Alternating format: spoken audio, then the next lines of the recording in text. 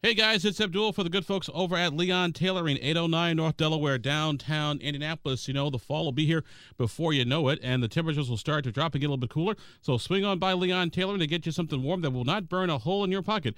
Maybe it's a nice little bit of a heavier jacket, or maybe a heavier blouse or skirt, or no matter what it is, maybe a nice sweater. No matter what it is, you can get it at Leon Tailoring. You can get it ready-made or custom-made or tailor-made. Just go on in, tell them Abdul sent you, and they'll take care of you, and they'll be happy to do it as well. Leon Tailoring, 809 North Delaware in downtown Indianapolis. It's nice to have our work done here early in the morning. That went pretty quickly, didn't it? Yeah. Not much to talk about from there at all. Everyone passes. That's right. That's a Thursday morning for you. People are anxious to get back to the rest of their lives. Obviously, the first week of the second half done. The committee's starting to do a lot of their work. Nothing big coming to the floor yet. We're kind of have got the budget and taking a look at that, as well as the the Speaker in the House's priority bills. We had a meeting yesterday to kind of talk through some of those and also advocate for our priority bills that went over to the House. We're optimistic that those will move forward, and the communication between the House and the Senate right now is very good, and we're looking forward to a good last half of session. What questions can I answer for you? There seems to be some disagreement over the expanded school vouchers.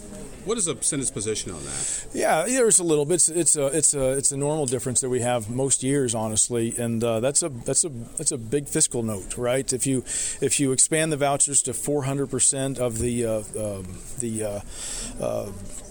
free and reduced lunch standard, and as well as remove those pathways, that's, I think, maybe it's close to $500 million. And so it's just a matter, the policy of school choice is looked on favorably over here in the Senate.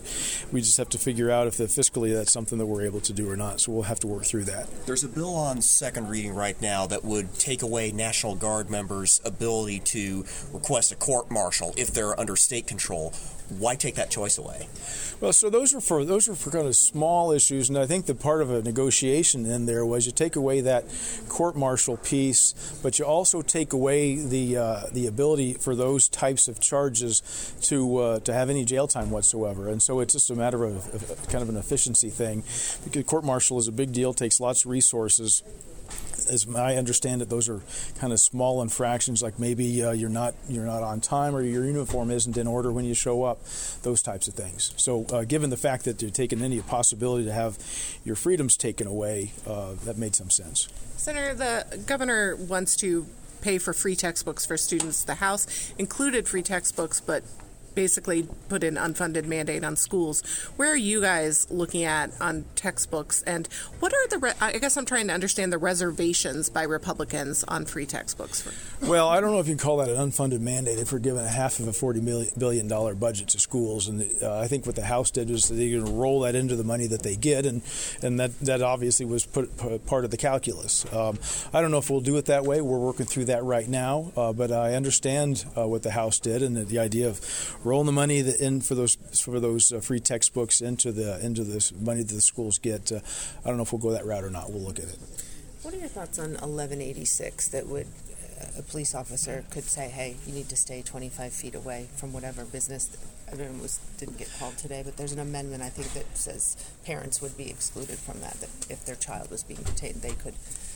Well, so I haven't spent a lot of time on 1186. I certainly understand the sentiment, though, when law enforcement has to be able to do their work. And the idea of, a parent can come in, even that sounds, frankly, a little bit problematic. I understand the emotion that a parent might be experiencing at that point in time, which may be an argument maybe they shouldn't be right there, because law enforcement has to do things objectively.